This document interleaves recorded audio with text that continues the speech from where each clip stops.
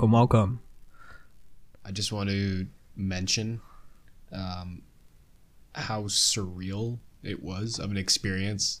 One, seeing you for the first time in forever, like just because of this whole COVID shit, and two, seeing that movie that I didn't even think was possible before, and just having it projected onto a wall in your room, fucking munching on pizza, ranch sauce, wings, drinking beer, just I missed those types of movie nights. Yeah. That was a classic throwback to the good old times we had back in school, which is weirdly enough like when this movie was originally came out to theaters. I don't even know if we watch this movie in theaters? Yeah, okay. Yeah, we watched it on theater. So wow, full circle moment, eh Cheney? That's pretty sick. But yeah, no. And I didn't even mind the Justice League when I watched it in theaters because I don't know, I was just happy to see DC stuff. Yeah. But hindsight, after I got back, I was like, yeah, you know what? That's not going to go over well. Not at all. Something was off. Something fell off. There's a lot of shit I did like in that. Turns out everything that I liked in the Justice League was actually Zack Snyder stuff. Yeah. Everything. I think that was pretty much a relief for fans, including myself, to see that pretty all the stuff and to the contrast that all the points that I hated of the movie of the theatrical cut, I'm like, this can't be Zack Snyder's writing or Chris Terrio's writing or whatever. Those were Joss Whedon scenes too. So it was a bit of a confirmation while watching it too. It's like, okay, thank God that I put my chips in the right guy, kind of thing. And to be fair, I didn't really know the full context of what had happened to the original Justice League movie, going into it. So I didn't get the sense that something would be a jumbled mess, but it ended up being a jumbled multi-tonal mess that was just horrible. Now that I'm thinking back on it, oh my God. And I know everyone's like, oh, the Snyder Cut's so much superior, and it is. A lot of that's due to the runtime. It being 4 hours, you have literally an extra hour and a half of new footage in this movie.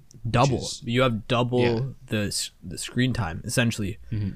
Which is nuts. But here's the thing. Here's why I think it's 4 hours long.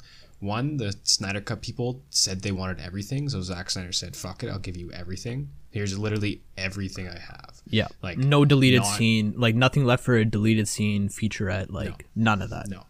No, nothing constrained, nothing trimmed down, none of all the fat is on the steak. Yeah, all the Snyderisms that you want or wanted, all the slow-mo, beefed up slow-mo motions, all of them, I say, with a big emphasis on that. All the rock and roll songs covering the Justice League doing something, or the operatic music, the ballet music, whatever. That's sort of, there's so much to get into this movie, and because it's a 4-hour movie, obviously, but right. Here's the first point I want to talk about, though. Yeah, lay it on there. So, despite this movie being 4 hours, like I said, it's got all the fat on it.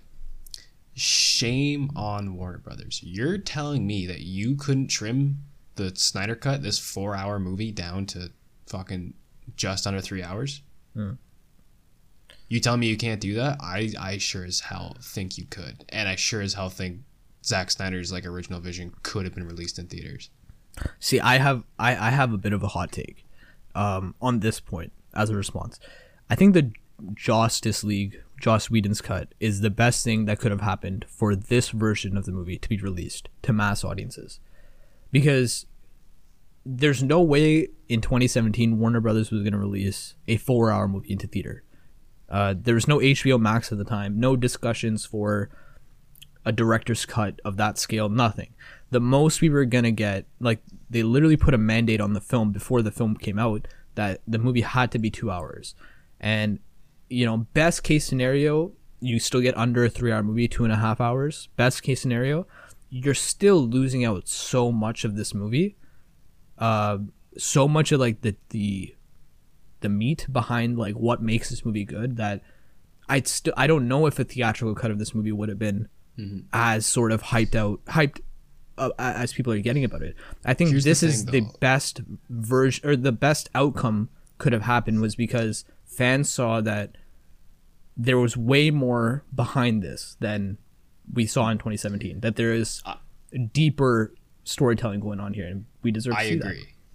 I agree that like this is the best version. I'm glad this version came out, but you can't sit there and tell me that a theatrical release of Snyder's version couldn't have been made. Like, let's think that's not what I'm saying. That's not what I'm saying. Okay. I think it could have been made and it could have came out, but this is the best case scenario for it's just like the Ultimate Edition for Batman vs Superman. Right. Yeah. And here's the thing, even when Batman vs Superman came out, or any Zack Snyder movie for that matter, any Zack Snyder movie comes out, it's sort of mishandled by the studio in terms of edit or marketing or whatever, and he gets the shit for it. Like, him as the filmmaker gets all the criticism that Snyder's movies are too much of this, they're too dark, they're not bright enough, they're not saturated in color, whatever. And that almost 100% guarantee that would have happened, but worse for Snyder if Joss Whedon didn't come on board even, and he released a 2 hour or 2.5 hour version of this movie. Keep the tone, keep the darkness, but, you know, I think it like not, and that's not to say that the movie would have suffered, but I think it's a matter of like one time, and also the format, the platform of how we've ingested this story. Like, the story of the Snyder Cut being released, the release of Snyder Cut movement on Twitter that's happened over the last 3 years, that is just as big as, if not bigger than, this movie itself. You know, like, we were just talking about it before we hit record. Like, how cool would it be to see a documentary on this entire thing unfolding? And I think that story is sort of what, you know, broke the stratosphere, to say, of Zack Snyder's Justice League being very over the top epic. I don't know, that I sort of feel that has to play into it, but also the fact that we've really just had a rare moment to see a unfiltered Zack Snyder movie. And by that I mean not held to a 2 hour runtime, not held to studio mandate. It's really just, okay, give this guy a release and let's see what just a raw Zack Snyder film looks like. So man, I'm wondering, I don't know, could have been like if Warner Brothers had just been patient and they let like Zack Snyder flesh out everything before we started getting like the crossover movies. So we had a Man of Steel, we had a sort of Dark Knight Returns-esque Batman movie. We had Wonder Woman in World War One. The Aquaman movie could have happened after, perhaps, but yeah, like I said, like just those three first, then Batman v Superman, like it would have made more sense. That way better. That whole patience thing is not a Warner Brother, at least Warner Brothers at that time period. Let's say that's definitely not a like slogan of theirs, patience or whatever. Like, they rushed so deep to get into Justice League that after watching this movie and realizing what Zack Snyder really did with 4 hours of runtime, okay, this man created, like, if I just compare it for a second to Marvel here, which I might do a couple times in this episode discussion, but to be fair, who doesn't? So if to compare to Marvel for a second, what Zack Snyder did was created the scope from Iron Man 1 to Endgame, but condensed all of that into just 3 movies. I think that's what he did. And especially in Justice League, he like outlined 4 or 5 origin stories for superheroes we have not seen in this universe yet. We see Arthur Curry's, not an origin story, but I guess somewhat of an introduction just into the world of Aquaman, the character of Aquaman and Arthur Curry. We step in more to the world of Wonder Woman, the Themyscira, the Amazons. We get basically a full-fledged origin story for Cyborg, which, like, I can't wait to just get into his character discussion. But you know what I mean to say? Like, he literally introduces so many worlds into this one movie, so many layers upon layers of just DC universe, that by the end of it, you realize, like, he's done what Marvel did in 10 years, but with 3 movies, and like varying degrees of success that you could argue, obviously, One franchise took 10 years to do that. This franchise, or Zack Snyder, just like did it in under 10 years. So my point is to say that he still like is able to fit in all this rich depth of character lore and world building and history, which is like it's just sick. Like it's like, yo, why, if that was Warner Brothers' plan, was like, we want to set up our DC universe, then why didn't they just let the guy continue to do that job? Like that's what he was doing. He was getting to a Justice League 3 where we see something I never thought I would ever be able to see cinematically, which is the Injustice storyline being told, and we were getting to see that. We were getting to that place. That's what Batman versus Superman was sort of building up to. It's like, you're gonna see this play out in a couple years. Just, wait for it. And it's like, I don't know like how I feel still, because this movie is such a, like, it's such a clickbait movie kind of, because it's like, here's this trailer kind of for the DC universe. Essentially, you get a bit of a Green Lantern here, a bit of Martian Manhunter here, like you get a little bit of everything from the DC universe in this one movie. And then Warner Brothers comes out the next day and says, sorry, no sequel, no continuation of these stories, we're rebooting the entire thing. I don't know. I have a bunch of conspiracy theories. I have a bunch of shit I could ramble about. I won't get into it about why Justice League was even a reality, but I'll stick to this point. I think that's the best thing that could have happened for us as an audience to get to this part of the world that we live in, which is a 4-hour Justice League movie in a, in just a large screening availability like that we have on HBO Max and Crave and all that stuff.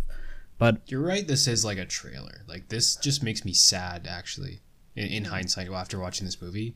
One, like, okay, I know this is gonna sound weird, but like that Bat flick is like the best Batman I've seen in years, because it's a comic book Batman. Like, in which one, in Justice League or in Justice League? Yeah, okay. I fucking love that Bruce Wayne and Batman portrayal there.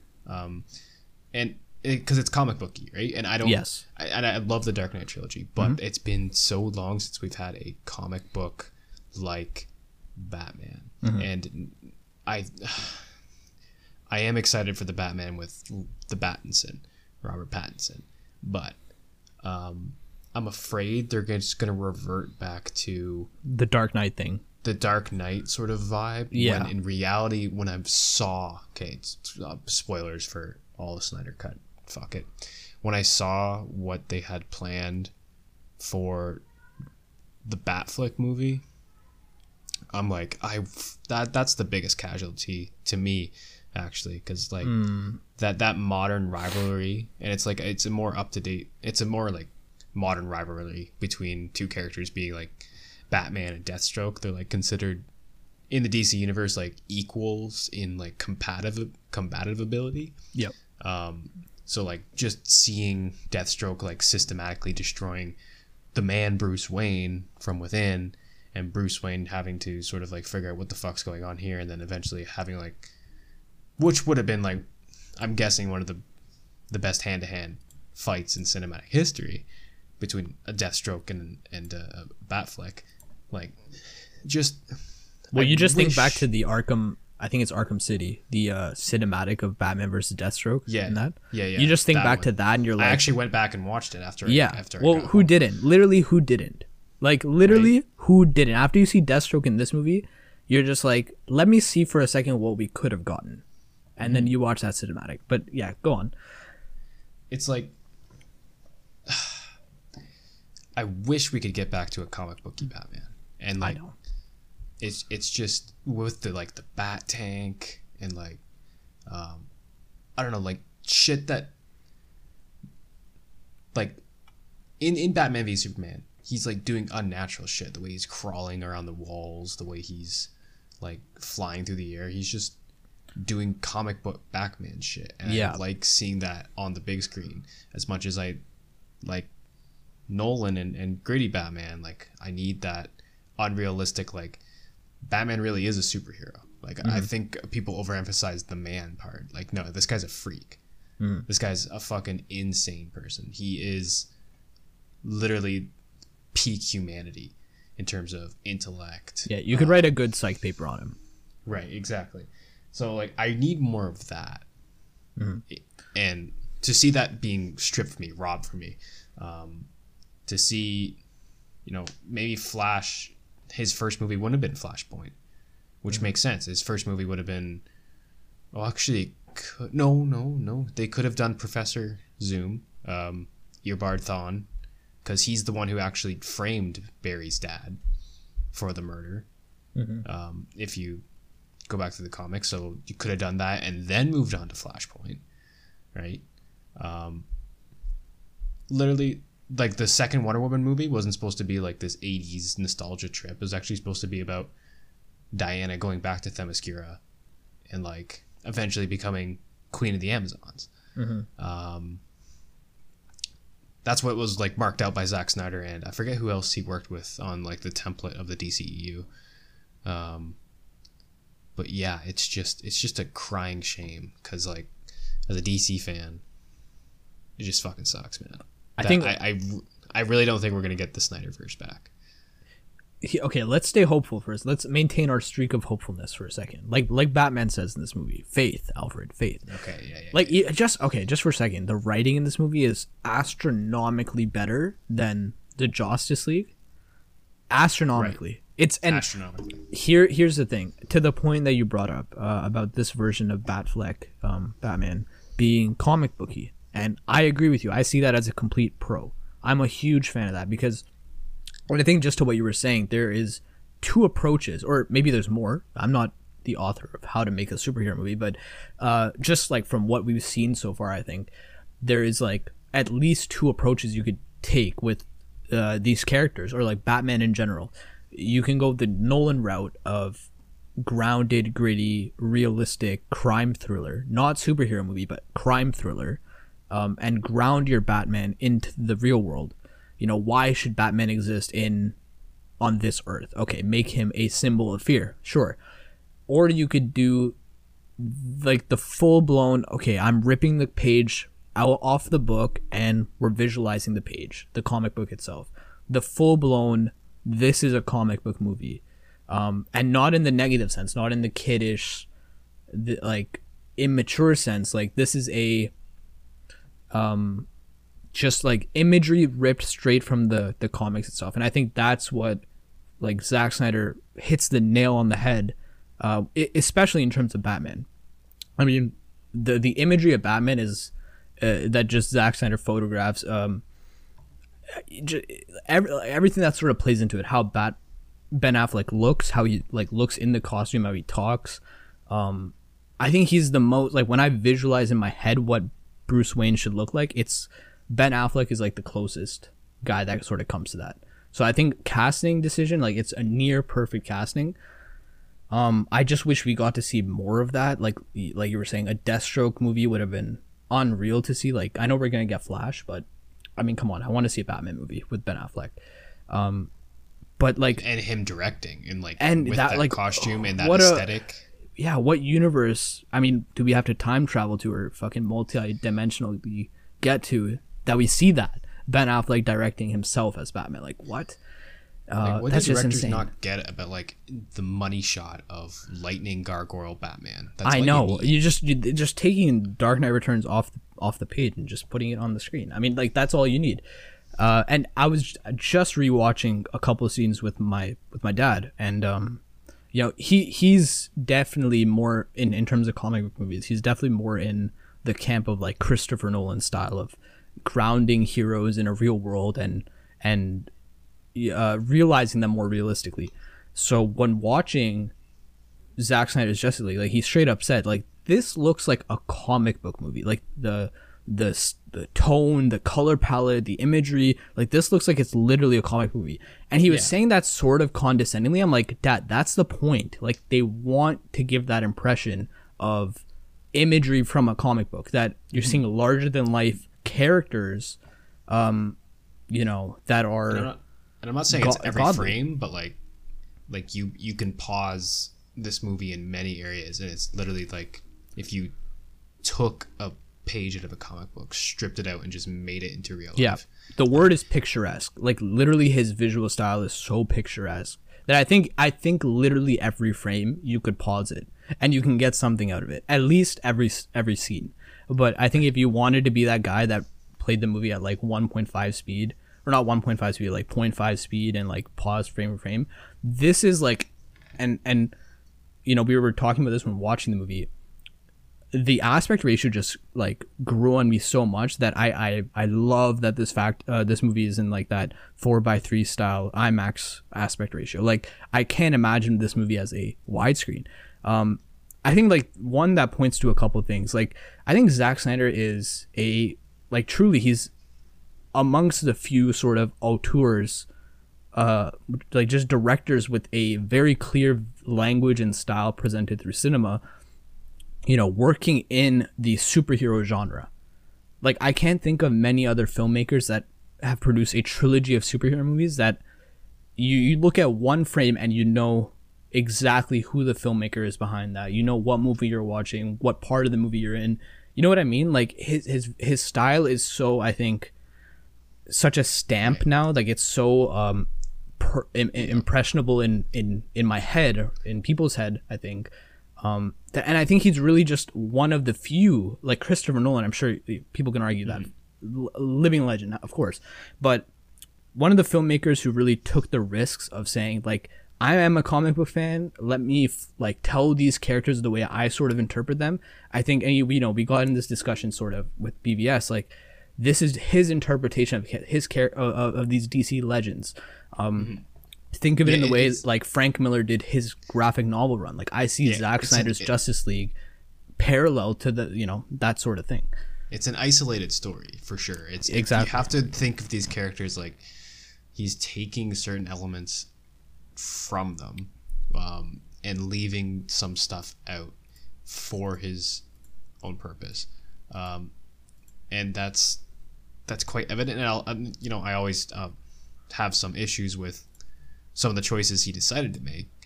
I don't necessarily think Barry Allen is true to Barry Allen, but that's not to say that his Flash isn't a good character and he didn't have two of my favorite scenes in the movie.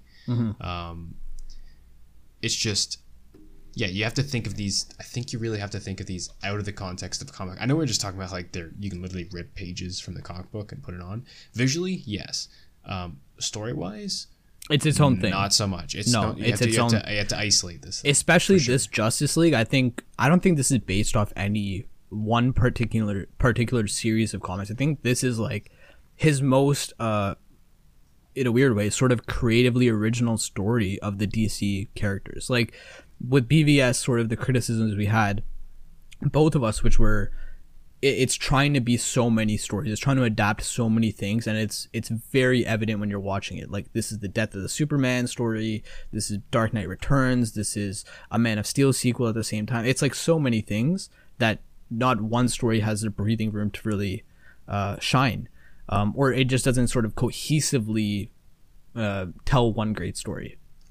Right. Justice League, I don't have that impression whatsoever. I can't be like, oh, this is this comic book story that they're adapting and this is ripped out of this. I'm like, no, it feels like from design choices of like the villains from Apocalypse to Steppenwolf, Darkseid, everything. It seems like he really just like came to this movie with the point of view of building this DC universe from an originality standpoint. I don't know. Did you get that feeling?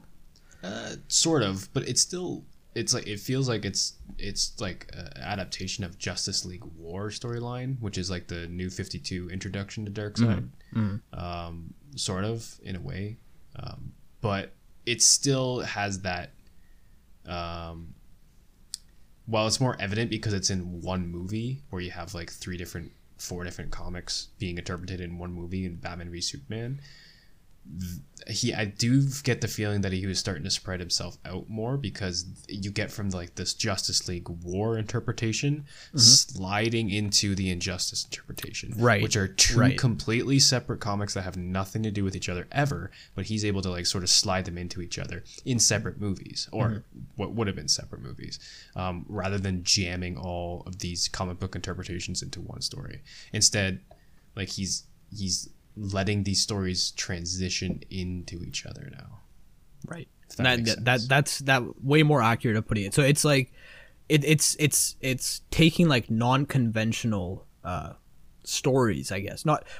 It's taking the non-conventional route of adaptation, of adapting. Right. If I could sort of like, stories. it kind of feels like guitar playing to me. And I know this is going to be a weird analogy, but like when you're playing guitar, you have certain scales along the neck, and you have certain areas that you work within, right? So say I'm working at the lower part of the neck, and then I can move up to the higher part of the neck. And I think of music as storytelling as well. So I'm telling two different Absolutely. stories Yeah. depending on where I'm playing. But I can get from the lower part of the neck to the higher part of the neck in many different ways. And you can sort of link those two scales together. And that's what I feel like he's doing, where he's picking these established stories that have, or this is what his plan was going to be. He's going to pick established stories and then sort of interpret and sort of jazz his way through to the next story. So whereas Injustice originally starts off with the Joker being the one that kills Lois, this time around it's going to be Darkseid killing Lois, pregnant Lois, and then using the anti-life equation to help turn Superman evil. So, like, who would have, like, not like, it's so obvious now. It's just a smart thing to do. Yeah. Yeah, I don't know. I want to see that. I want to see Injustice, man. Like, I was just watching the like in-game cutscenes, or not even me that. too. There's this guy on YouTube, Comic Story, and I don't know if you've seen his stuff. Comic Story. Yeah.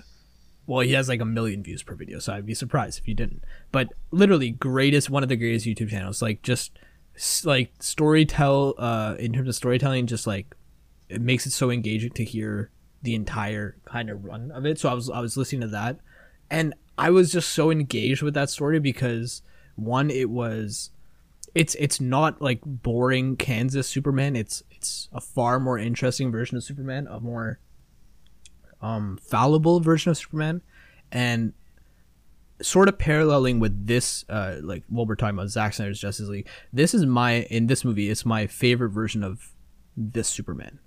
Like, I'm not a huge fan of Henry Cavill's Superman, I'll be honest, but for some reason, actually, I know what the reason is. In this movie, I instantly became more of a fan. I was more interested to see his story progression, and I think that's because how they're sort of playing with the consequences of Batman versus Superman in this. Like how did the death of Superman sort of affect Clark Kent? Like coming back from that, like, is he, I don't know, maybe I did also too much reading into like what the future sequels were going to be, because I definitely did that, but it sort of points to this like darker version of the character that we're going to see, a more brutal version of the character. Well, we were getting that with the end. We were getting that. We were just like, we were so close. Okay, like, here's the thing. Like, obviously Steppenwolf, much better character. Like, obviously not a super deep character, but at least he has motivations in this movie besides mother, please. Yeah. He's like, and he's not Grandpa Steppenwolf anymore. He looks like a fucking badass. He doesn't look like your Uncle demon, Jim. man. Yeah, He looks like with 7 fingers. It's so weird. 7 fingers, living armor, like what? It's great. 100%. Aesthetically better, character 100 times better, because guess what? He didn't have a character before. The fight scenes with him automatically more badass. Those puppy dog guys, so cute, so adorable. Oh, okay. Let's just talk about let's go on character to character, unless you want to talk about something else. But let's do character to character. That's a good idea, because that's a good breakdown of. Yeah, of just points. There's so much we can go on with this, but Steppenwolf in particular. Okay, when we're comparing like Justice League to this version, all you need to do is just look at the Amazon fight. And it's the Amazonian fight where Steppenwolf comes down to Earth for the first time is your introduction to the main antagonist of the film, essentially. Both versions set up exactly what movie this is going to be. Okay? In Zack Snyder's Justice League, you get like a 20-minute version of Amazonians running for their lives, trying to protect and guard the Mother Box, while Steppenwolf just inches closer to them, like each second. And when I say 20 minutes long, it's because literally the scene is like 20 minutes, 25 minutes long. It's not just an action scene where we're seeing Steppenwolf just decimate Amazonians, which is also what it is. But like with and just going to one of my main points about why this is a much better movie is that the breathing room Zach gives these scenes in the edit, it just goes such a long way. And you feel every really like footstep that I forget what Wonder Woman's mother's name is, but she's sort of the like guarding the Mother Box, primary guardian of it. She's you feel every step she's taking to protect this. You feel every interaction that she has with other Amazonians that are dying around her. Like you feel those emotional beats. Like he takes the time to give you these character moments within this large scale battle. And you get an understanding of like who are these Amazonians in this battle. You get the scale of like Steppenwolf, of like this just monster who just towers over the Amazons, who are also just their gods. That point in the movie where I was like, you could see the quality change. Like 100%. That's the first time in the movie you're like, okay, this is a different movie. Yeah, you could teach this action scene in a film class and how to do an action scene. I'm a part of the group of people that would say you could show both of these movies into a film class in a film lecture and be like, okay, then now we're going to talk about what a director does as a job, and this is the perfect example. Like you have two movies utilizing the same shots, essentially. You have the same bank of shots to go from, and they're two different movies. It's just like, how does a director utilize the edit, the shots, music, tone, color, like all these things are just like, it's a masterclass of what a director does and why their job is important in film storytelling. Anyways, the sense of fear you get and the sense of like impending doom, anxiety, all of that is completely evident in the Zack Snyder version. Whereas in the theatrical cut, you get, it's just like a bland action scene of CGI, just wailing around and jumping from place to place. Like I think that the most quotable thing people will say is like literally they should put it on the poster, like quote unquote, why did they take this out of the movie? I think me and you said it over and over again. There's like on a shot level, right? Like on a singular shot level, not whole scenes. Like I was imagining, they cut out entire scenes from this to like save on the runtime or whatever.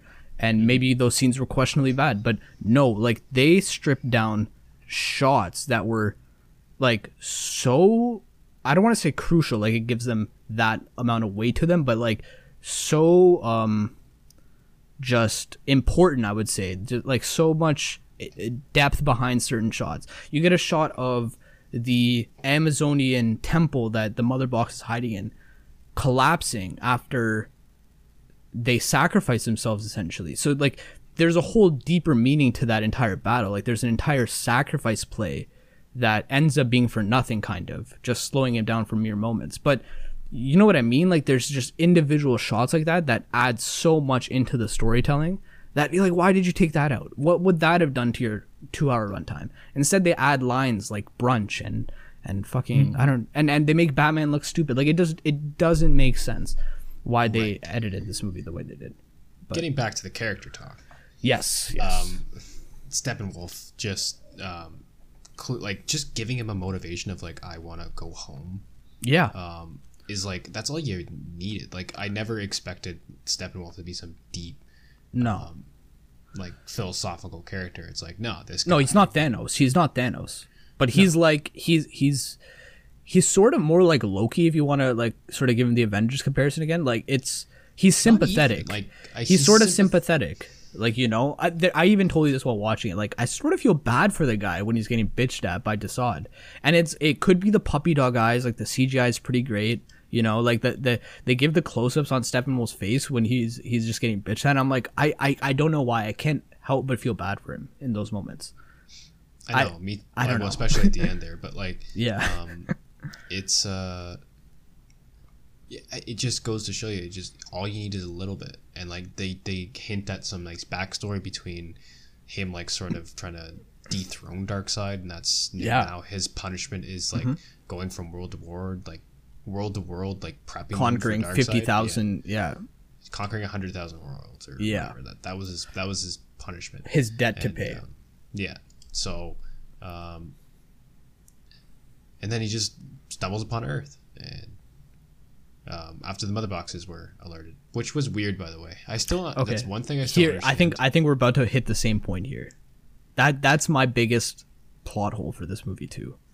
Why did the mother boxes wake up when Superman yelled? Well, because Superman's gone. Yeah, but what here's about the thing. Thousands of years before that, right? And it's like they had amnesia after they lost like the Great War, the history lesson, you know, where Zeus whips everybody's ass.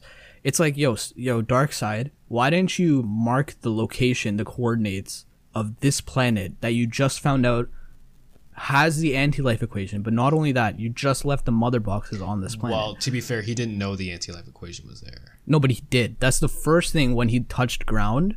He slams his axe into the, or whatever his weapon is. He slams into the ground. He's like, holy fuck, the anti-life is here. And then he's like, let's go to war. Bring out the mother boxes. Trigger it. Let's do it. Let's do this thing. Okay, that happens.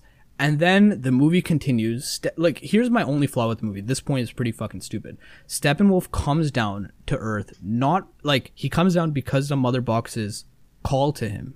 Okay? But he doesn't realize in that moment that this is the planet that Darkseid got his ass kicked on. Like, their whole plot of the villain's plot of we need anti-life, but we lost that planet. Okay, didn't you realize that you also lost the mother boxes? And you can't, like, why didn't they just connect the dots that, oh, we left the mother boxes on Earth. The anti-life was discovered the day we left the mother boxes on Earth. So maybe we have to go back to Earth? Like, why were they so surprised at the end of the movie? Here's my best interpretation of things. There's more than one set of mother boxes. Oh, is that a thing in the comics? Or I swear it's only 3. I believe so. Well, I don't know. I think there's more. Okay. So, yeah. Anyways, so continue. one. So yeah, like mother boxes can you see left? Those the mother boxes were sealed. So perhaps the only thing that could reach them after thousands of years was Superman's yell, and that broke through. And then that, because the mother boxes are like artificial intelligence, they're like, okay, that means this. Okay, let's send out the signal. And because Steppenwolf was out doing his punishment, he stumbled upon their signal, came to Earth, didn't realize it was Earth right away because, you know, he's just there for the mother boxes. And then the mother boxes let him know that, hey, yeah, this is where Darkseid got I don't know. Like, owned. It's like you said. It's still weird that he just forgets that Earth. Like, I'm surprised he didn't try to go back. Exactly. It's like you said, there's thousands of years literally where there's no Superman, no Kryptonian. Like, Darkseid has an entire armada, you know? And there's, I guess, a portion of time where there's no Olympian gods intervening in Earth matters. There's a portion of time where not everybody's working together. Like, hello, World War I was a thing. World War II was also a thing. Why, like, when Darkseid is getting carried off by parademons onto his ship, he sees the mother boxes collapse in front of him, and they're leaving the mother boxes there. Why didn't he, like, tell a guy, hey man, jot the longitude and latitude of this planet, because we're leaving the mother box there. I also discovered the anti-life on this planet. So maybe sooner than later, before one of us forgets the significance of what we just did, we should come back here. Like, I don't know. To me, that was one of the biggest plot holes in the movie, that at the end they're just like, oh, we found the anti-life equation where the mother boxes were, like, holy fuck. And you're just, as an audience, you're sitting there like, well, no shit, like, you just needed to do 1 + 1 = 2 there. But anyways, well, okay, here's a question I have for you. What is the anti-life equation in this movie? I know what it is in DC lore, or like I sort of know what it is, but what are they portraying it as in this movie? Well, again, it feels like a Cthulhu. I always go back to like Cthulhu, H.P. Lovecraft stuff, but that's what it feels like to me. It's like this. It's once you're able to decipher the anti-life equation, it's knowledge that is unfathomable to people's minds, and thus you lose your will of life and are completely susceptible to the one who wields the anti-life. Yeah, they never really explain that. They sort of just name drop anti-life, and like, as a DC fan, if you are a DC fan, then you're supposed to understand what they're talking about. But well, like, to be fair, like, they were gonna probably anti-life was gonna be sure more in a of different thing in a later movie. Yeah. But I'm saying, like, even how they introduce it in this movie, it's sort of confusing. Like, both Steppenwolf, when he sees anti-life and Darkseid, they just slam their weapon into the ground and like a pattern erupts into the ground. Like, what is that supposed to be? Like, how? Well, the I guess we'll anti-life- find out in the future. Prospective Justice League, Snyderverse, Restore, whatever. If we see Superman get corrupted by anti-life, we'll see that, how that process takes place. But I guess that was the only thing that wasn't clear. Some reason, I don't know. Like, there's like beings in the DC universe that are like beyond God. They're like the creators of the universe. They created the old gods, which are like Zeus and Ares and them, and the new gods, which is what Darkseid's a part of, and Orion, his brother. So they probably created anti-life because they also created the life equation, which was discovered by the Martians. And then I think Darkseid, when talking to the Martians, found out that there's a life equation, therefore there must be an anti-life equation. Because, everything is an equal and opposite reaction or whatever. That, comics bullshit. So, I'm guessing, like, because Earth housed the old gods, they were protectors of the anti-life, but they didn't really know the anti-life was there. Right. Who knows? Could be. Who knows? Okay. Well, fingers crossed for Zack Snyder's Justice League 2 to answer those questions. But what else you got for Steppenwolf, or do you want to jump to a new character? No, Steppenwolf's pretty straightforward. He's just better now, and he's like badass, and I like his fight scenes. Yeah, better and more badass for sure. Talked about Batman a little bit. Yeah, even Batman, I guess, sort of more. You can see like there's like more of a connection to the Batman versus Superman, just the film itself, but also like on the character level of Batman. Like, he is reeling with the consequences of the past movie, and he's sort of evolved from that version of it. It's a polar opposite version of the Batman versus Superman version of the character. Like, in that movie, he has no hope in anything. This Batman feels like it's the Batman before he retired. Right. The 20 years in Gotham, like the first maybe 5 years in Gotham, Yeah, like that's that yeah, version of the Batman. first 5 to It's 6, like that. it's like before Robin dies. It's literally that version of Batman. Yeah, he finally before, has faith in he has life faith again, or something. Which honestly, I'll say he has some of the best lines in the movie, like around that. And I don't know, just going from the, some people might find it cheesy. Like, I know it might not work for a lot of people, but there's something about seeing this cynical Batman who was like, if there's a 1% of certainty, you have to take it and destroy that guy. Like, going from that guy to telling Alfred, have faith. Like, Alfred, the fucking most level-headed, positive guy there is. You know what I mean? Like, it was I don't know, like, brought warm feelings to Misa's heart. Like, that's what I'm trying to say. Like, it just it was like not like the Batman I pictured seeing, but it was a happy surprise, I guess is what I'm trying to say. Yeah, I know what you mean. It's like it feels like a fulfilled arc to an extent. Like to an extent, yeah. The Batman v Superman switcheroo kind of happens pretty drastically, which kind of detracts from this Batman, but just seeing like the narrative through line, I can appreciate it. And of course, like, Batman was just charming as hell in this movie, so yeah, it was appreciated. It was just a nice, touch, like to have this guy sort of become a leader and be like, you know what, I don't know what the fuck's going on anymore. I really fucked up bad on this one, because it turns out the Superman guy is like not a bad guy, so I need to make up for it, and here's how I'm making up for it. And you know what?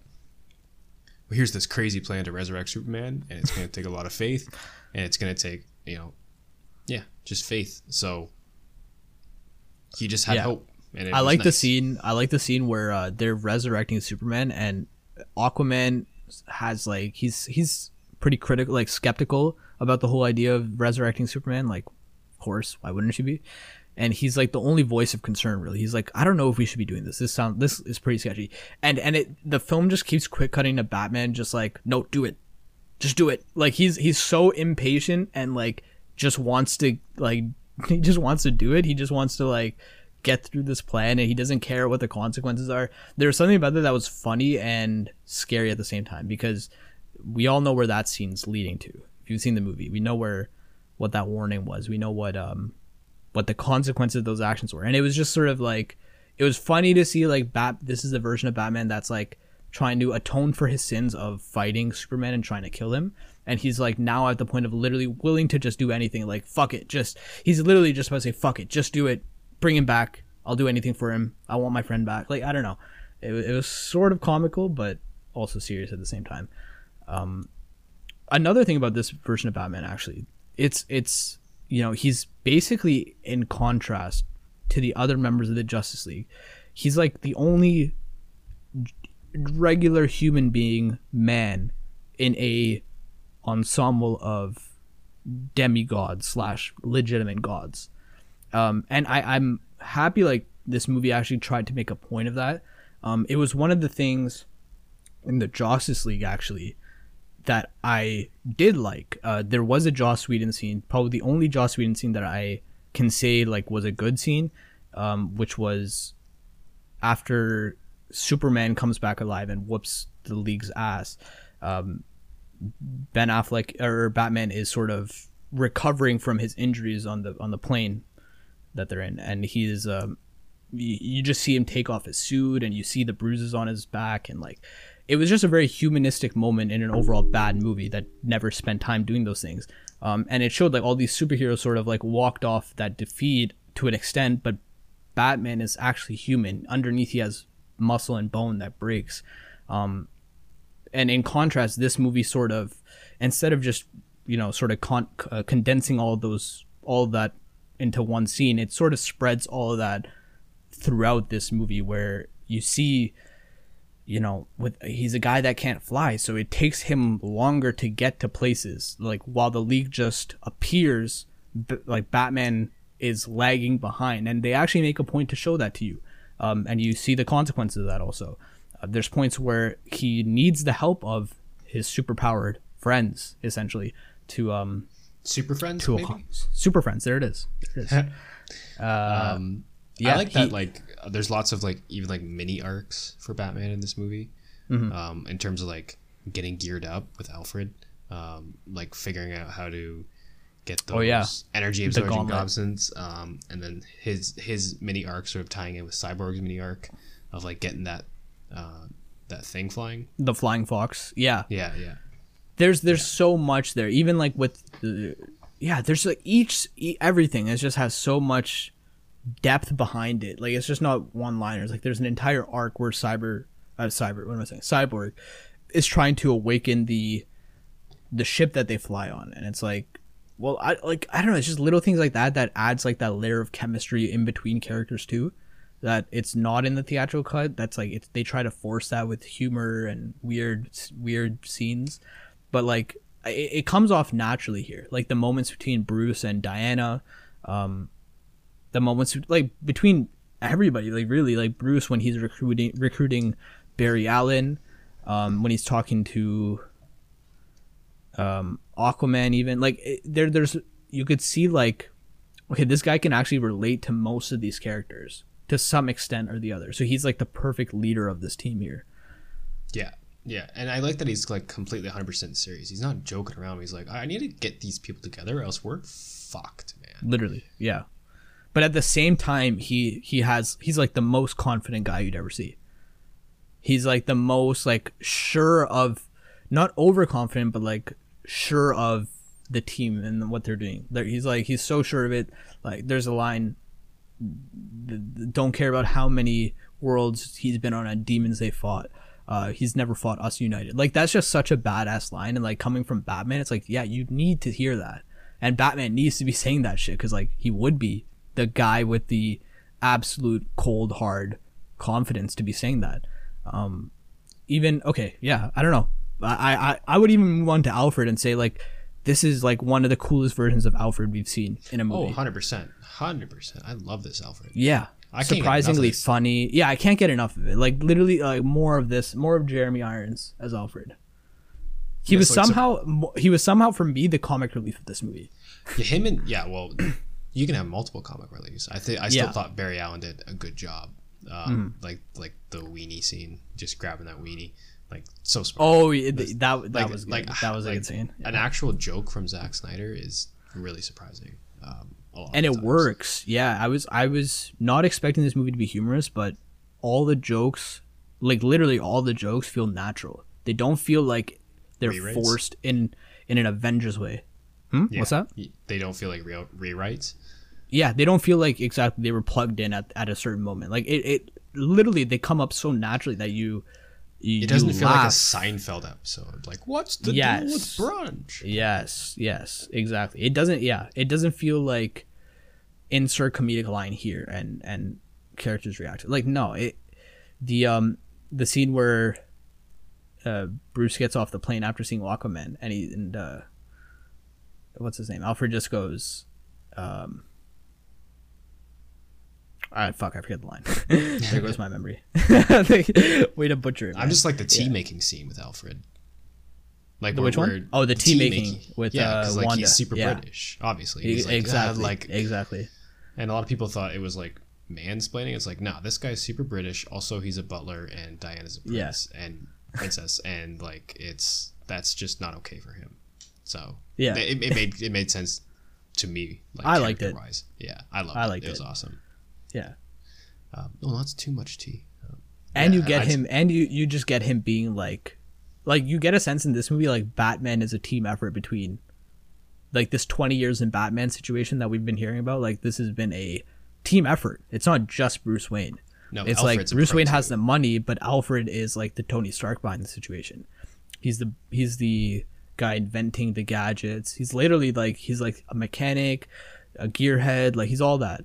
So you get a sense in this version of Batman versus Superman, of Batman, that it's really a team effort. And also, Alfred, it's more like it's back to what I said, but like more in line with the comics Alfred, because Alfred in the comics is like ex-military fucking badass motherfucker. So he's got all the skill sets. He's got that, and they make a point to show that. Also, Alfred sort of is like.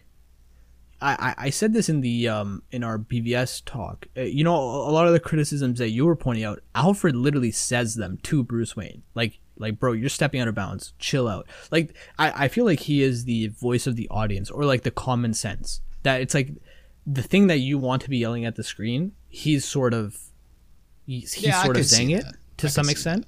He's like, like the voice of reason. I think he's like, he even tells Batman, like, okay, you brought the team together. That's your goal.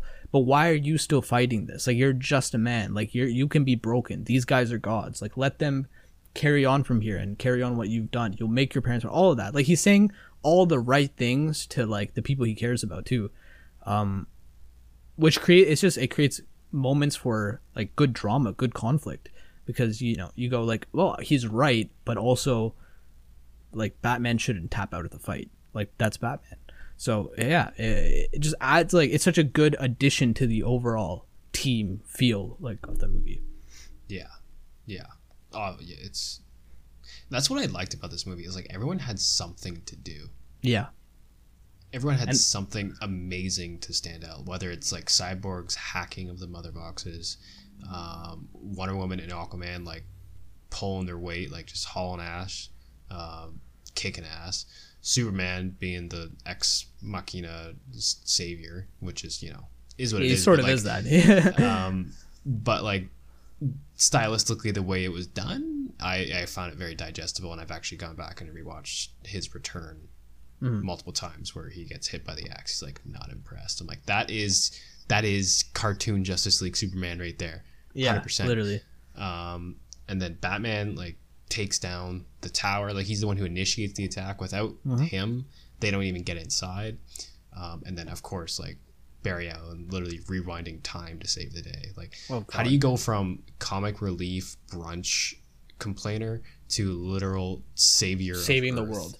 Yeah. Well, here's a criticism. Like, here's a point I have that's just like a criticism of the theatrical version. It's like they put so much effort into that cut of giving like the Flash scenes, or like all the characters, like scenes where they're saving like one or two people in, you know, in the movie. Like they introduce an entire Russian family arc in the where the climax of the film takes place. Like, one, in Zack Snyder's Justice League, there's no town full of people, there's no townsfolk. Like, there's a reason that the climax takes place where it takes place. They needed to eat off the nuclear energy, the waste, whatever, so that's why it happens there. It's not because we need to see a Russian family and feel sympathetic towards humanity. Like, no, that's such a lazy way of getting you to care about something. And then they relegate the Flash into like carrying a truck full of people out into that movie as his big superhero saving the day act. And then they show Superman being faster than him and saving a bunch more of the people. So it just like, it completely takes away the importance of that character. And then in this movie, in the Snyder cut, he literally saves the entire team and the world. Yeah. And like that line delivery of, you gotta go faster than the speed of light, Barry. You gotta break the rule and you gotta do it now. I'm like, holy shit, man. Like, I have that shit memorized now. That was good. Imprinted on me, man. That was like fucking good on you, Ezra Miller. Like, I'm not like, you're not really my choice for a Flash. I don't know who mine would be, but like, that fucking line delivery, that whole sequence of him being like, I'm dad, I'm like the best of the best, don't worry. Like, loved it. Full circle, calling back to like his motivation to be a good character while also simultaneously saving the day. It's just, and like reversing time, and it's just stunning to look at. It's my favorite scene in the movie. It was a moment in the movie where we synchronistically jaw dropped at the same time. Yes. Like, we both looked at each other like, did that just happen? I remember, like, that was a moment, because we didn't know what that was. That was never referenced to in the theatrical version. But when it clicked for us that like, oh, like literally this movie shows the Justice League losing, dying, the world exploding, like ending, and then in those milliseconds, Flash reverses time, and we just see the world construct back into place. Like, it was so epic, like, just not to use that word lightly, but like, that's what it was, with the slow motion and the music, and like you said, Barry just talking to himself and repeating that motivation back to himself. It was so epic. Like, he, like, you're right, he is the comic relief of this movie, but like, they made him like less of just being relegated to a comic relief, and like with every, I think, character in this movie, like, they really give him a arc as like this sort of goofy, awkward guy becoming a hero, and like it paints that picture a little more clearly, where like, yeah, it's like he's not saving one guy. It's, you know, it's not making jokes about how do I save people. I don't know how to save. I've never saved anybody before. I need to save. Like, it's literally like, okay, in the moment of disaster or destruction, like, that instinct just kicks in and you know what to do. Like, as a good person, he knew what to do. So I love that. Like, aside from being just visually awesome and epic to look at, like, it was a like just overall good character moment. And I kind of agree with you. Like, I don't know if it's Ezra Miller, how he acts or himself or whatever, but not my cup of tea version of Barry Allen. Like, I actually really like the TV show version. That the actor in the TV show of The Flash who plays him, like, I don't know, the version of Flash I sort of see that like I sort of base off of the animated series and stuff like that. It's more like a cooler guy, like more confident and more like sort of I has get what they were going for. Like, this guy's like super OCD. Yeah. Like, there's something knocking around upstairs, and he's just dealing with that, and he's just he is more of like the modern human, because you do get more people like that. Like we've all met someone like Zack Snyder's Flash. Yeah, I guess like my point was like this movie makes it like it makes that version of him make sense in the context of this movie.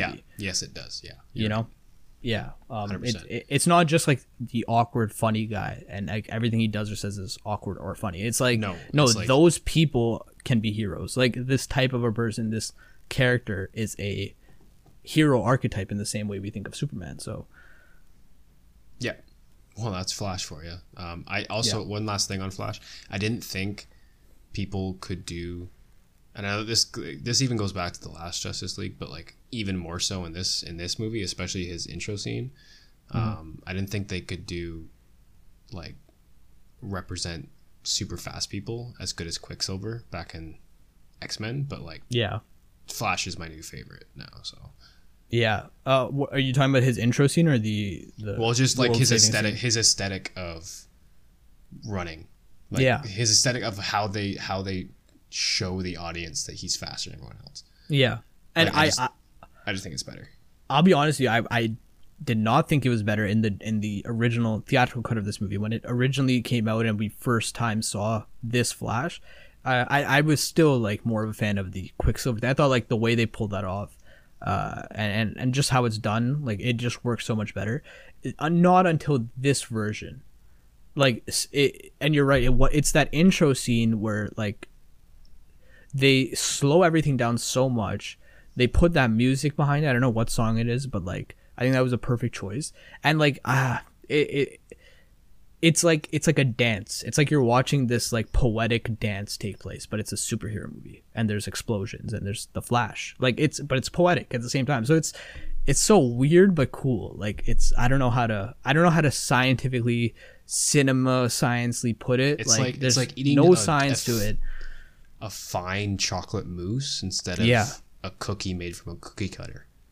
It's like having the double decadent chocolate chip cookie instead of an oatmeal cookie. Don't be ragging on oatmeal cookies, man. Oatmeal cookies are good. Oatmeal cookies are good, but they're boring after you've had a double decadent chocolate chip cookie. You know what I'm saying? That is true. Yeah. That's what I'm saying. Like that's like this is not boring. It's very aesthetically pleasing. It's very aesthetically pleasing. It's very picturesque. It's very like almost like a music video. Like it's just so visual and stunning and all that. Yeah. Great introduction scene of the Flash. Way better version of the character. Like his humor lands actually this time. He's not like it. I felt annoyed of the theatrical version of it, of that character, mostly from the brunch scene, but like the hot dog, the pulling the hot dog out of the air and feeding it and like trying to nail his job and like those are all scenes like I just love. Like why take those things out of the movie? Like just humanizes the character even more. I don't know. Moving on. Who do you want to talk about next? Let's talk about Wonder Woman. Yeah. Wonder Woman, she might have like the least amount of things, positive things or negative things I could say. She is there and she's exposition, which is fair enough. Which is I would never, I don't think I would hold that to a fault because I think exposition is needed in this movie. And it makes sense that it's her character giving it.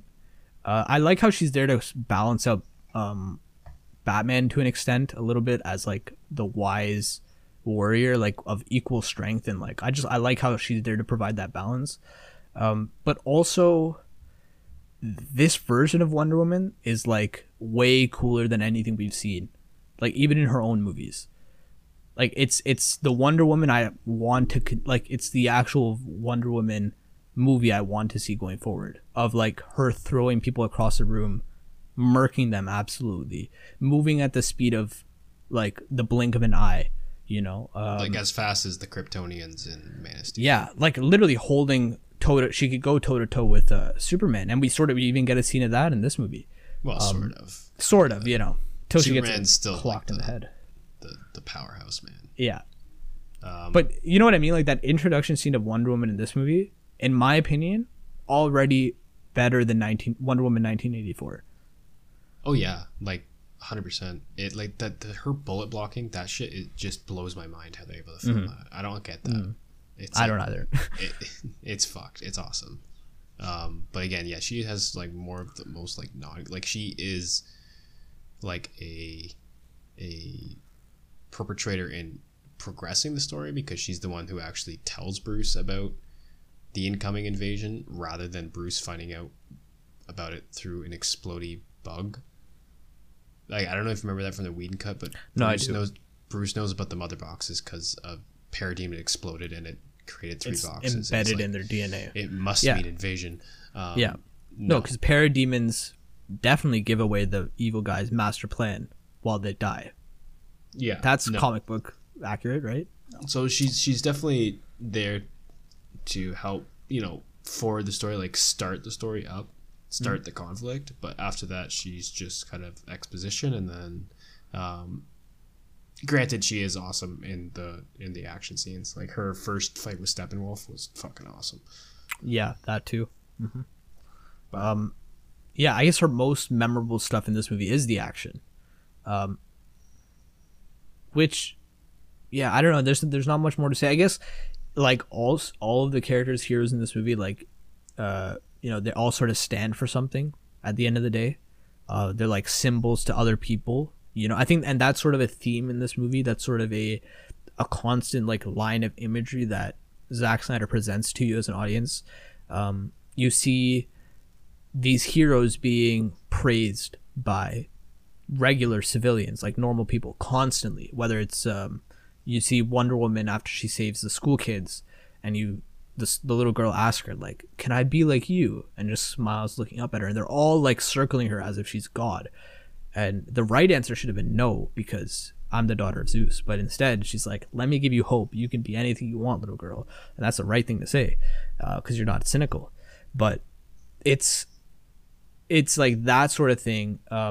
I guess it's like the main idea behind these characters, which is like they stand as symbols of something. That's open to interpretation, but symbols of hope, symbols of justice, heroism, good, whatever.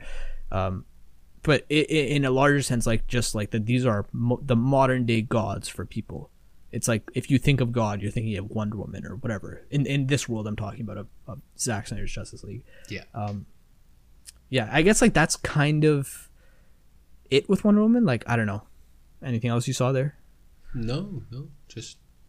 I guess just to an extension of that, because there's more I could say about Amazonians.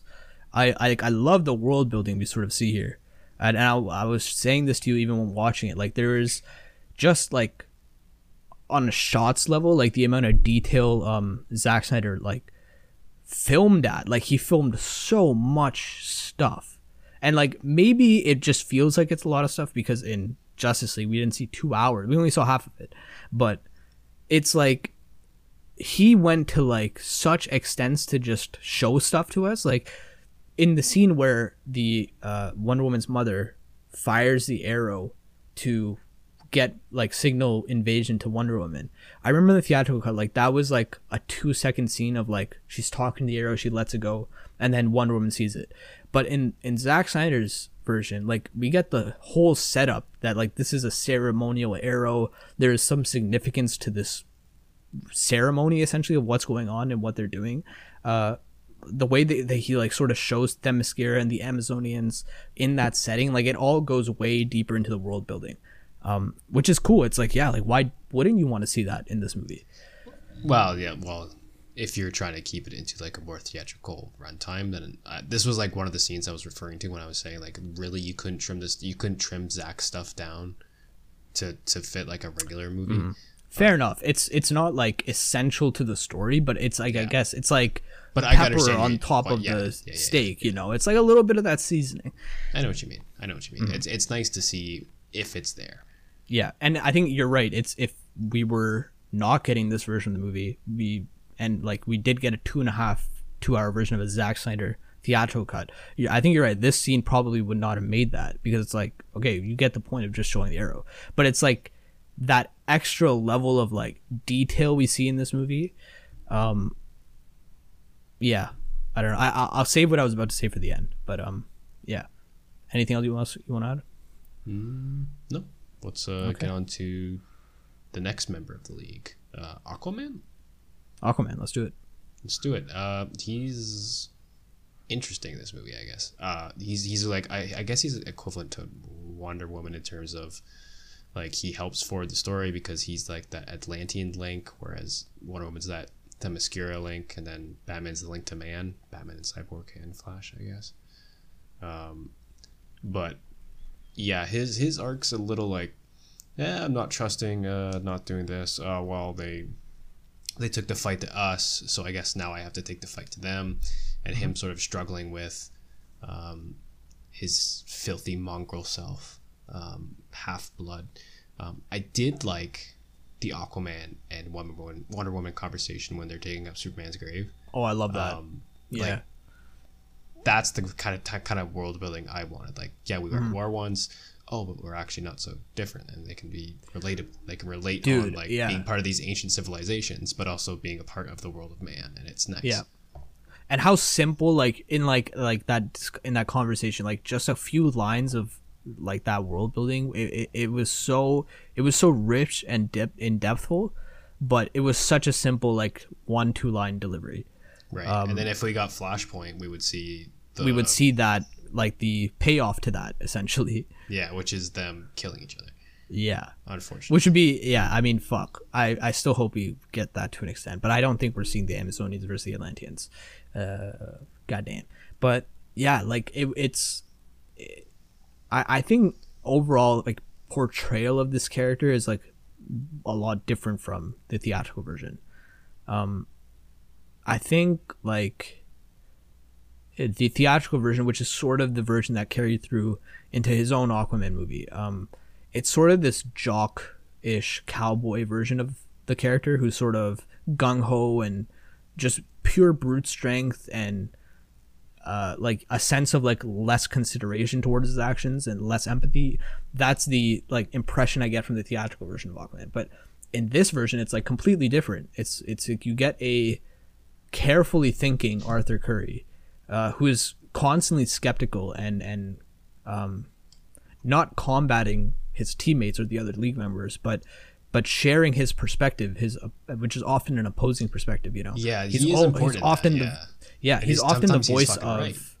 And sometimes he's right, exactly. Like I thought in the Superman scene, I'm sort of siding with Aquaman in this moment. I think overall the entire decision making of what they were doing was rushed. I also get why they rushed it, but I think that's a great scene because it does create that conflict and dilemma. But like often Aquaman is the voice of reason and caution, which is like, it's jarring to see because it's like, oh, this is the guy that's not like a cowboy gung-ho, but he's more of the empathetic character, and you see that when he's the only one that sort of like feels bad for Victor, or like outright says it, like, this guy just lost his dad and now we're putting the pressure to save the world on him. Right. Like, are we sure we want to do that? It feels like and this is portrayed well, like the gung-ho cowboy aesthetic is like a front, and like the real true king of Atlantis kind of shines through every once in a while. Yeah, like that gung-ho thing is like his man side of trying to put like the walls up to people around him. But you're right, like that's sort of a artificial persona, and the real version of him that's empathetic is like, it's what we see here, and yeah, that's sort of his character. It's like that duality of man that, you know, from the first scene he's presented in, he's in conflict with Bruce Wayne over what should he be doing, what's the right thing he should do. So yeah, I think it's like it's not like a, I don't know, comedic version of the character. Like, there's almost nothing like he says or does that's overall overly funny or anything like that, and I'm sort of fine with that. Like, I like Jason Momoa as an actor. I think he's like one of the most versatile actors. He can be funny and serious and all those things, so I like seeing that diverse range of him. But I was like fine seeing him sort of as the more serious and somber member of the team in this movie. Yeah, and you need that like because you can't just have the whole Justice League being like, yeah, I agree, yeah, that's a good idea, yeah, let's do it, and then they do it, and then they're like, okay, yeah, I agree, that's a good idea. No, you need that internal conflict, or else, you know, what else are you invested in? You want to see how these characters interact with each other, and then what's the outcome of those interactions, and then how does that further the story, and then so on and so forth. And Aquaman is, yeah, again, like a skeptic. Of course he would be. He's just skeptical about everything. Like, Batman's completely in faith. Cyborg's kind of just, you know, tagging along because, like, he literally has nothing left. Flash, again, he needs friends because he needs friends. I think, well, I actually do think because of that scene with his dad, it's like he needs friends because he's trying to get that done. And that, like, he needs some powerful friends to help him out. That's another link to, like, yeah, that's just another thread there for sure. I think you're right about that. Yeah, that's like, leading to the that's Flash. His goal. That's his goal. Yeah, that's leading to his further future story, something with his father. So yeah.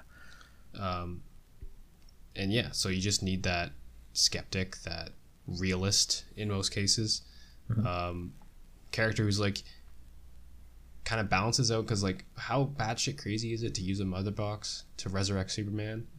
Like you as the audience member are gonna be like, hey, that's batshit crazy. And like, I know we've watched it and we know it works out beforehand, but like, you needed to have that portion of the audience vocalized, and to have that through Aquaman, that's just, you know, it's good. Yeah, good point. Vocalizing the audience's concern there. I thought that was a smart, like, that's something, because it's like, why would you do that and not consider the fact that you could be making a second Doomsday? Like, isn't that what Lex Luthor sort of did with Zod? And like, I know he did the weird blood sacrifice ritual, but like, isn't that sort of what happened that created Doomsday? And like, you could be pulling on that thread, you know? So yeah. Good on Aquaman for being a skeptic. What else? Oh yeah, I like the scene where after his interaction with Bruce Wayne and he swims off, and then you get the Norse Valkyrie song chant. I love that. I love that scene. I like that as well. It's actually a little creepy, but like, I get it, because like, this guy would be in that setting be revered as a god, because exactly, he saves the village every king tide, apparently. Why he chooses this village in particular, I'm not sure, but well, it might be more villages. It might not just be the one. Maybe it's just like it would be, I don't know. Maybe he just likes the isolated environment within northern Scandinavia. Maybe he's like, oh, I feel bad for these guys. They got glaciers. I don't know what the motivation is, but I like the outcome of that. I like the I like how that scene was like the most drawn out scene of just women singing in a cappella. And I watched a couple of reviews after that were like, why is this so long? And it's like, because it can be this long. It's a 4-hour goddamn movie. People it can who be called for the Snyder Cut said they wanted everything. So Zack Snyder said, and I'm happy it everything. Is. I was literally, the first time watching that, I was like grinning through my teeth. I'm like, I'm so happy we're seeing just too much time of this, because this would never be in the theatrical cut. This is exactly what we should be seeing. So exactly what we should spend our time on. And I'm not saying it sarcastically. I'm being super serious. Like, that is exactly one of the things that would have been disposed of in a deleted scene, but it's not. So it's cool. Anyways, what else? Where can we go from there? I guess Cyborg? Yes. Well, the main character of the movie. Yes, the protagonist. Yeah, I would say literal protagonist. Yeah, surprising, because goddamn, the character assassination he went through in Justice League is insane. I like Kate as like a concept of a character. He is the audience insert, because he just like us got thrusted into this world, and now he's to deal with it, and now he's along for the ride. And yeah, it's that works perfectly as like an audience link, and not to mention he's just a great fucking character. Like, yeah, like the heart of the movie, man. Yeah, like Zack Snyder was not wrong when he's been sort of saying that. He's the character I felt most empathetically connected to, which is, I guess not compared to like what we actually got in the Justice League. Yeah, it's like, bro, he's non-existent in that movie. He, as a character, he's non-existent in that movie. He's a reference to a comic book character, but as a singular movie character, he's not anything there. In the Snyder Cut, he's literally the main character, which is like, it's so random almost. Like, where would they have thought of placing Cyborg at the center of this movie? It's the first live action. Actually, I don't know if Doom Patrol happened first or not, but there's also the Doom Patrol Cyborg, which I want to also get into for a sec. So, you know, obviously growing up on Teen Titans, we know who Cyborg is. Like, people in our generation are familiar with him. He's not like as new of a character or like as alien of a character the Justice League. That being said, like, this version of Cyborg is not the like childhood version of Cyborg that I remember. He's not the one, like, he's not the funny like booyah saying, like, catchphrase having, like, not yet. He's not like, not yet. Yeah, not yet. This is like very much an origin story of of Cyborg. But it's not like the fun joke cracking Cyborg that I really like. That's the Cyborg that I enjoy. And even Doom Patrol, a recent show, DC show, it has that version of Cyborg, and it's, you know, shown through practical effects instead of VFX. So before getting into this, I had my precautions about this version. I thought, like, okay, this could be one of those examples where the criticism of Zack stepping too dark, like straying away from the comics too far, like that sort of thing could be true. And I was just like happy that like, I never felt like that when I actually watched the movie. Like, I didn't feel like this is unnecessarily dark or anything like of that sort. Like, I felt like this is a really appropriate like character to have in this story, like that ties everything together, like everything, the future of where Justice League is heading, the past, like all of that. Cyborg's story in this movie is like, it does Batman, Superman, like it does all of those story within his own arc. Like, I shouldn't say does them. It like parallels all these sort of stories. I think and that's sort of what's great about it. He sort of embodies the heroic values and the trauma of both Batman and Superman. So he's sort of this middle ground superhero in a way. Yeah. He's definitely not, like you said, the booyah, but that's what I liked about it at the end when we actually got to see him smile. Because of course, like, when you get turned into a cyborg and your dad's an asshole and your mom died, and your mom might have died because your dad's you an wouldn't asshole. be saying wouldn't be saying booyah 2 minutes later. No, you wouldn't. I like that there's the whole body horror element. Like, he's horrified that he's a monster. Like, that self-awareness is like evident throughout this movie. And let's just say, in terms of power sets in today, Cyborg, I would argue, is like the most powerful member of the Justice League. Yeah, they make a point to call him the digital god in this movie, which is like 100%. Yeah, 100. And that's something I've never thought of before watching this. But like, if there was a digital god, like, they perfectly portrayed it through Cyborg. Like, what would that power set be? What would the new god of today's world control and be like? And it's like, yo, Cyborg, literally, like, and I love the way they visualize that. Like, so weird, so cool. Like, on some weird like acid trip type of shit. Like, you go into Cyborg's head and we see him manipulating like the financial markets, and the way they visualize that is showing him splitting apart a bull and a bear fighting, because, you know, the markets are bullish and bearish, haha. But I just love how they visualize the his powers in this movie. Like, you get none of this, by the way, in Justice League. You don't see any visualization of his powers. Like, in this movie, you get he searches up Batman and then he finds out Batman's Bruce Oh Wayne. yeah, you're right. He projects Get owned. Shit into the air. He's a hologram. Your He's a entire Star Wars point hologram. is invalid now. Yeah, my bad. You're right. Joss Whedon's version of this character is the greatest thing ever. Sorry, continue. No, it's so like, I don't know. Artistic. I don't know. Like, I never would have. Yeah, artistic is it? Yeah, it's like creative. It's like seen it portrayed that way. Like, but of course, it makes sense when you're watching. Of course, like when he's in his own head, he's still wearing his football jacket because that's who he sees himself as. Yep. And it's just and not up until the end, like the very end, does he finally realize himself as as who he is as a cyborg. Yeah.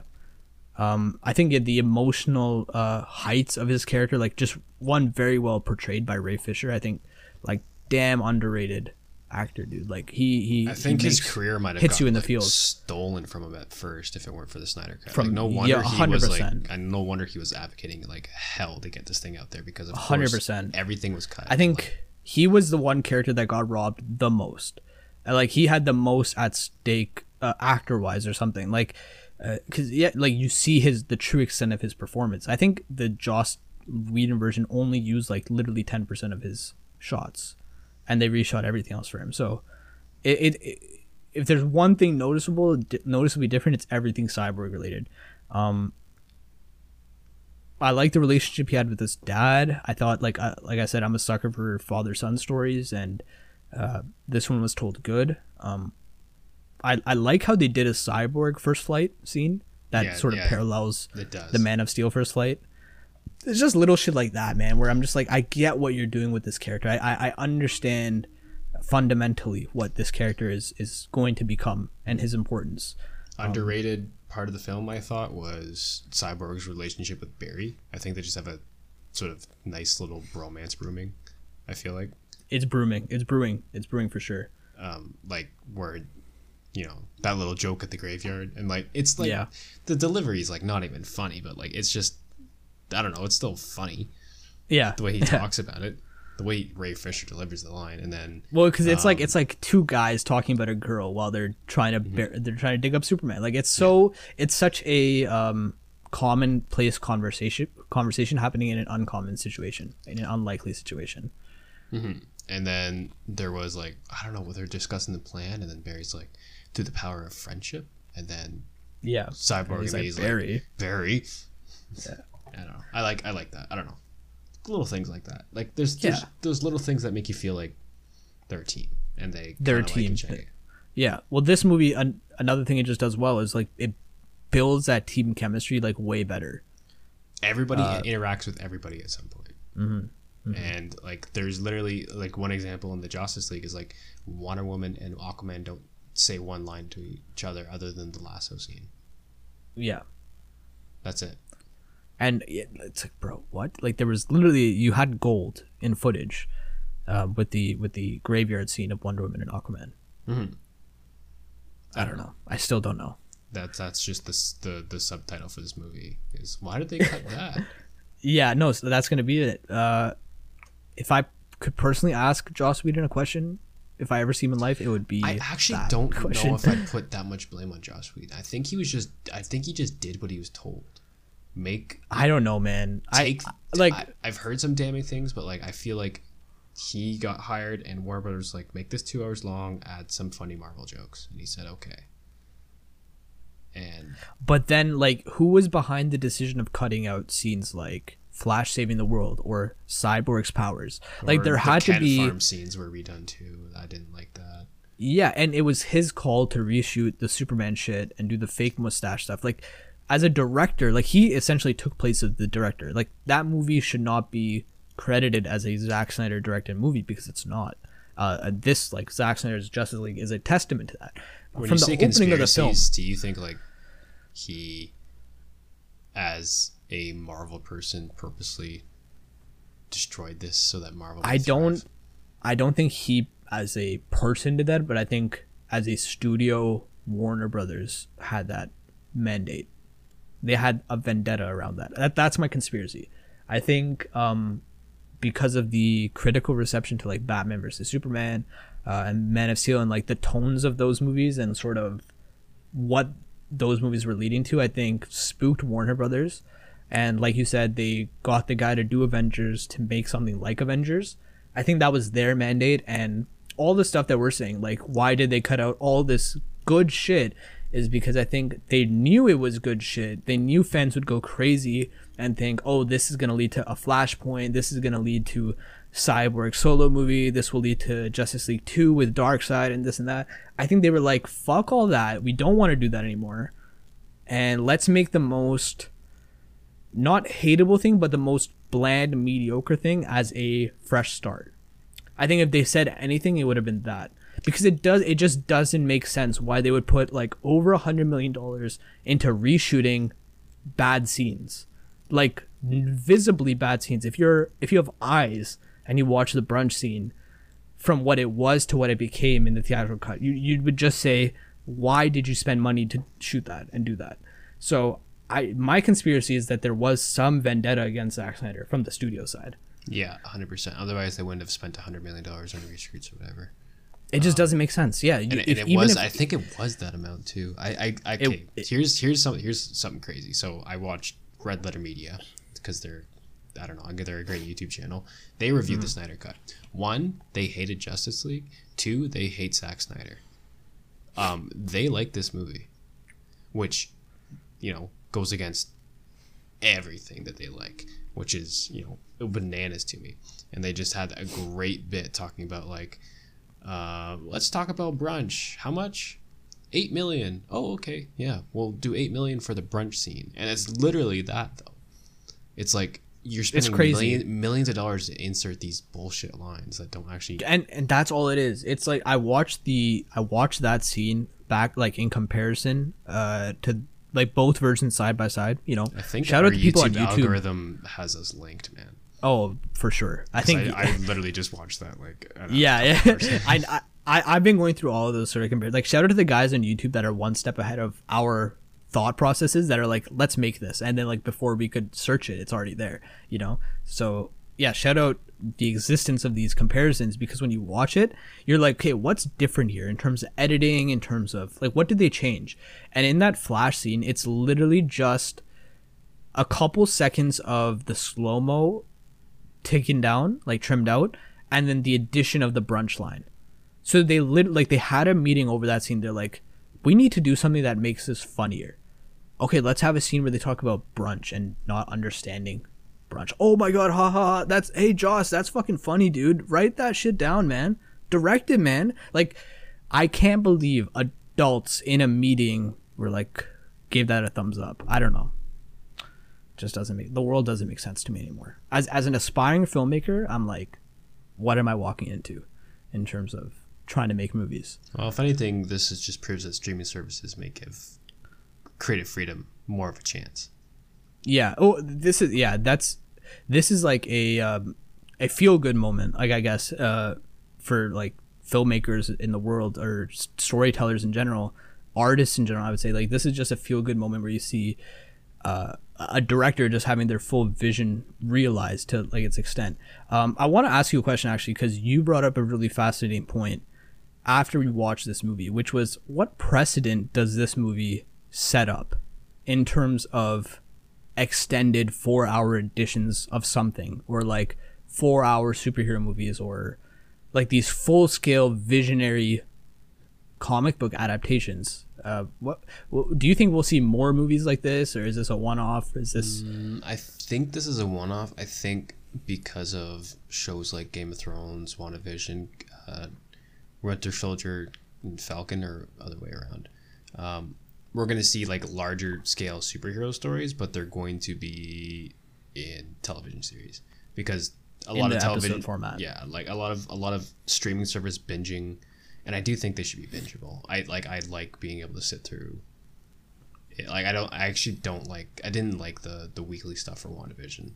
I don't know. It just didn't work out for me. Like, now that I'm looking back on like on The Mandalorian, like, that didn't really work for me either. Like, I do think it should be bingeable. Like, I think it makes much more of an impact. Like, Stranger Things especially was bingeable. And that's why I think it left such an impact on me. So like, as long as you make it bingeable, and you have these series, you can do these long form superhero. Yeah, because then it essentially plays out like a 6-hour movie. Yeah, exactly. If you wanted to, if you want to watch the entire season a day. Yeah. I think that world can exist. I think we can have 6-hour superhero movies, not necessarily weekly episodic like how WandaVision did it, because that's a 6-hour series or whatever. But you can't, like, that has the episode breaks built in. Like, whereas one smart choice I thought of this movie was dividing it into 6 or technically 7 parts and having the title card breaks happen. I thought that was just a good way to break up the dynamic of like the pace and to sort of give you as an audience a moment to reset and sort of like take a breath. And very Quentin Tarantino kind of in that style of like storybook sort of chapters and whatever. So I think like if going forward, if that's the precedent, like you have these episodic breaks, but not necessarily like contained episodes, you know what I mean? Like film the entire thing as a 6-hour movie or an 8-hour movie, present it as episodes, but like if one wanted to watch the entire thing as that movie, like that should also be an option. I think like just what this movie has shown as an experiment, if you call it that, it's like I really well believe that this is the best Zack Snyder film he's put out, in all force of his movies. Like this is not just in good comic book movie or good superhero whatever, like this is overall his best film, best story he's told. It's just a good movie. It's a good movie. It's not just a good superhero movie. I think it's one of the best superhero movies. I don't think that's I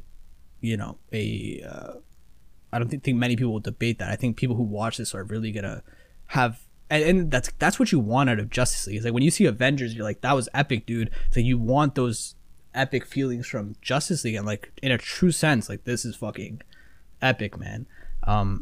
So I'm all game for a future of 10-hour movies, and it's like watch it when you want to watch it. Like streaming gives you that control now. It gives you those options. So it's a weird, like this I think this movie marks a weird time in cinema. This is like the biggest movie to hit HBO Max right now. It's like their tentpole movie essentially. I don't know what people are getting hyped up for other than this until Kong and Skull Island comes out in a couple weeks, and like then their whole theatrical wave comes out. Don't you mean next Wednesday, man? Next Wednesday, couple weeks. I don't even know where we are anymore. I'm so excited. Yeah. I'm so excited. I'm sure you are, buddy. Got to get that Crave membership back up and going. I do. I got it just for. Okay. I got it to rewatch Justice League, and for Kong, and for Godzilla and Kong, and I've actually started to watch Curb Your Enthusiasm, which is fucking hilarious. Interesting. Anyway, so yeah, like I think there is a future where we can see more of these movies. I hope, at least. I'm game. I'm super down. 100%. And we didn't talk about Superman, the fucking one of the title characters, did we? I think we kind of did. We did. We touched on him. Like kind of. Yeah, he's barely in it. I'm kind of glad he's barely in it. he does his super big nice save at the end, and he's really cool. Yeah. And his laser eyes are fun, and they go pew pew. And he has a nice emotional scene back at the Kent farm. And one line that I thought, I'm like, wow, I can't believe that was the Zack Snyder line, was the "you smell good" line at the farm. I don't. Lois is like, that's not like, well, that's not a weird line for you. Not really. That's so weird for me, man. Like it's like, I don't know. To me, that was like, I'm like, that's for sure a Joss Whedon moment. Like that's not gonna be there. And then when that happens, I'm just like, no fucking way. I don't. It's not terrible, but it's like that's like the only insert of a joke where I have like the cringy feelings about. I get that. I guess. I don't know. It's one line. And let it pass. I commend you for not feeling the same way as I do, though. If you can watch that scene through with a straight face, then good for you. Good for anybody who can. Maybe I'm just a hopeless romantic, and maybe I don't know. Yeah. Maybe that brings warm feelings to your heart. Who knows? It didn't really bring any feelings to my heart. I just thought it was a line that was said. Like, yeah. It's just there. I'm neutral. I'm apolitical about that line.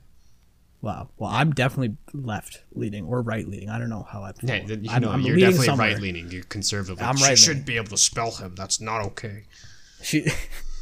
Well, I think it's just a weird thing to say. It's like, yo, your man just came out. Sexual shouldn't be allowed to get married. Well, it's like you're really gonna say that to the guy that just got resurrected? Like you're gonna crack a joke? Is this moments for that? Like, are we serious? Come on. I haven't seen him in a long time, and I guess he did smell good. It's like, okay, fair enough. Why does he smell good though? He was just an alien bath. Handsome water. Because he's British Henry Cavill, and yeah. And his chest is bigger than my head. And he builds PCs for fun in his off time. And he plays Dungeons and Dragons. Yeah, and Geralt of Rivia. Yeah. He Okay. actually really likes those books. Yeah. Okay. Anyways, yeah, this is on the Superman thing. I'll just leave it at my more enjoyable. What does that mean? My more favorite version of Superman, I guess, is this version, Yeah. which is a shame. We're not going to see more of it. Apparently, they're recasting Superman now. They're doing a new Superman. Did you hear about that? That doesn't surprise me. I don't know. Yeah. I don't know what they're. I don't know, man. I don't know what they're planning on doing.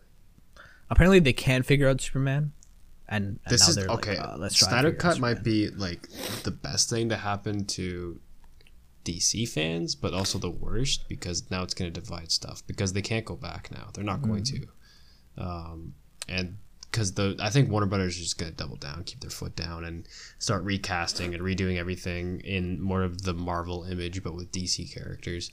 I don't even think. I think they've sort of shaking their heads at the whole Marvel approach now too. I don't even think they're going for that. I think they've realized like that's not their game anymore, and their game is, or like their arm in the game, like where they really can stack their cards, is this multiverse approach of telling individualistic stories, or stories, character-centered stories that are sort of unique to the voice of the filmmakers telling them, or I guess just more in line with those voices. Like we sort of saw that with Joker.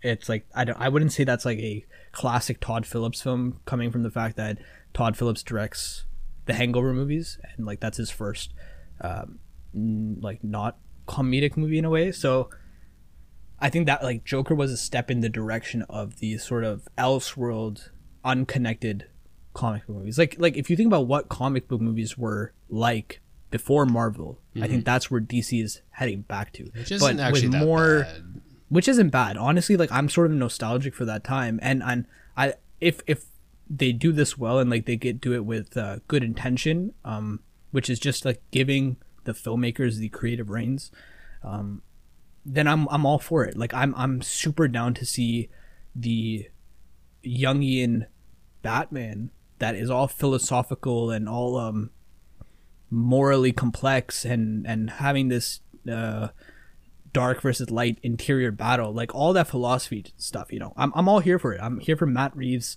take on it because I'm a happy man living in a world where I have the options to flick from Batman versus Superman to Justice League to The Dark Knight to waiting and watching the trailer for Pattinson over and over again. Like I'm a happy man in that world where I have the options.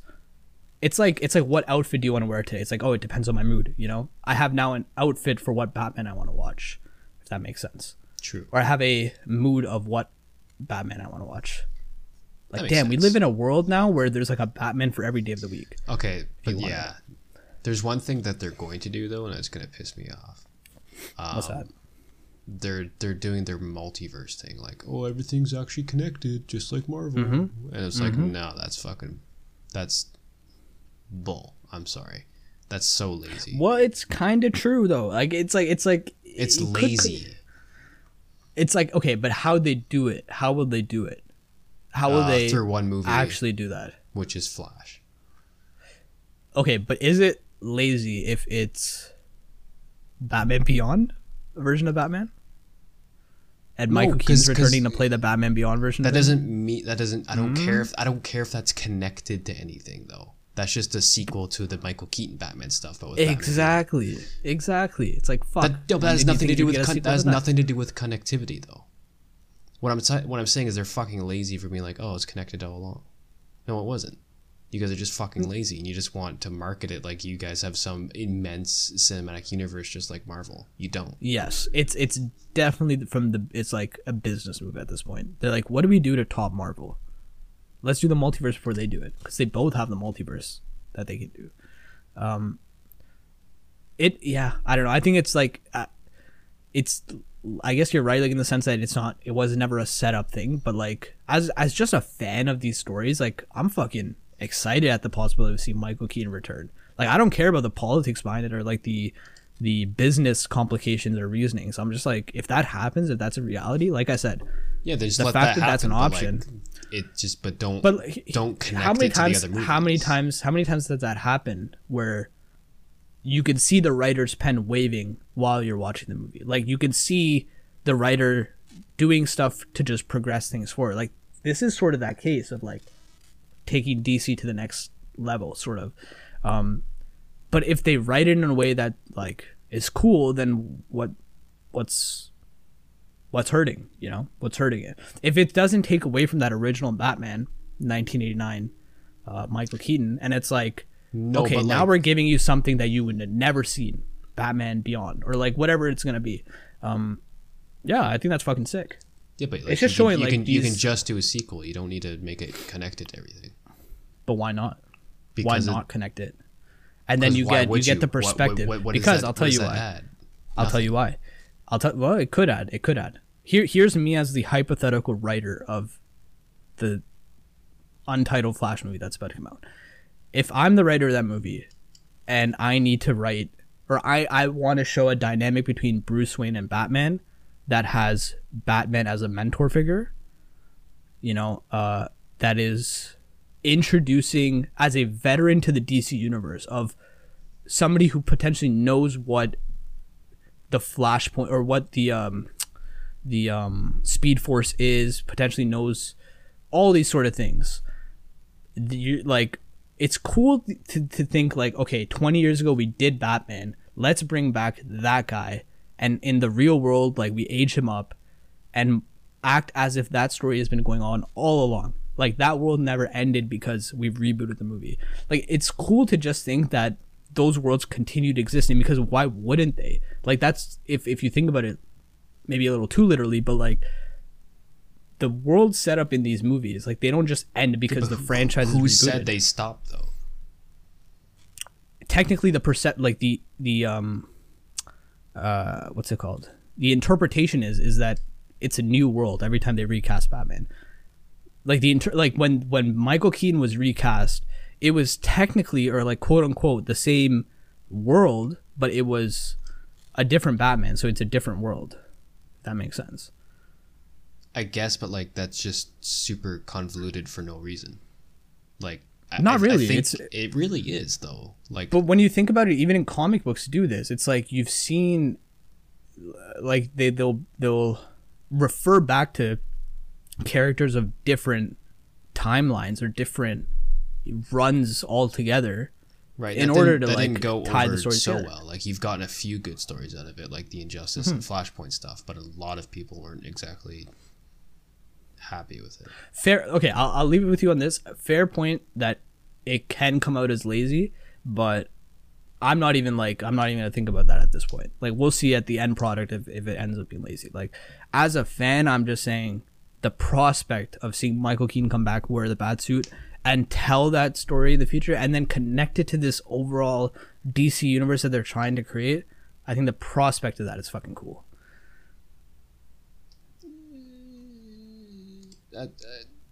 I don't know. I'm not sold. You're a skeptic, man. You're like Aquaman. Yeah. You're not going to be sold until you see the cheese, until you see the rebirth. I'll only watch a Batman Beyond movie. That's it. Fair enough. And here, I think the reasoning maybe like they're thinking like, okay, why tie it into this mainline canon is because, like, I don't know, from their perspective, I'm not saying I would feel this way, but like from their perspective, they might think it's confusing to just make a sequel to a 30-year-old movie or a 20-year-old, whatever. Like, it makes more sense to the general audience to sort of connect that old movie to the new line of movies. Like, How stupid do they think the audience is? they think the audiences are stupid as fuck. That's why they did Justice League. What do you mean? That's why Justice League is a thing. They think we're fucking children that don't know what we like, and that they have to educate us on what we like. Like, literally, the president of, or CEO or whatever, of Warner Media, literally the other day made it in a statement that the reason they're not doing a sequel to Zack Snyder's Justice League is because they want to continue to make movies that have the broader audience in mind, which is saying, we're not making movies for you nerds who spent all your time tweeting at us to release the Snyder Cut. We're making movies for the people who are willing to pay $50 on the weekend to come and bring their family out to the movies. We're making movies for the everyday guy. So that, like, I don't know, that doesn't sit well with me, I'll be honest with you. But yeah, I'll leave it at that. Like, we'll see where things go from there.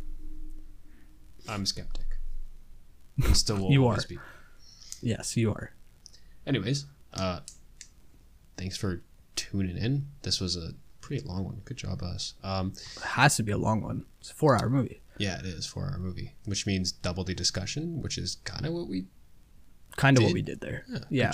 Good job. Anyways, Yeah. make sure to give us a rating or a like on whatever you listen to, whether that's Spotify. Yeah, we gotta start starting with that now on the podcast. True, we We should. gotta start telling people, hey, subscribe, leave the rating. Like, who's gonna listen all the way deep into this and be like, no, I'm gonna subscribe. Real If you fans are like listening, Lee. yeah, yeah. Hey, shout out Lee, fucking real fan right there, real guy.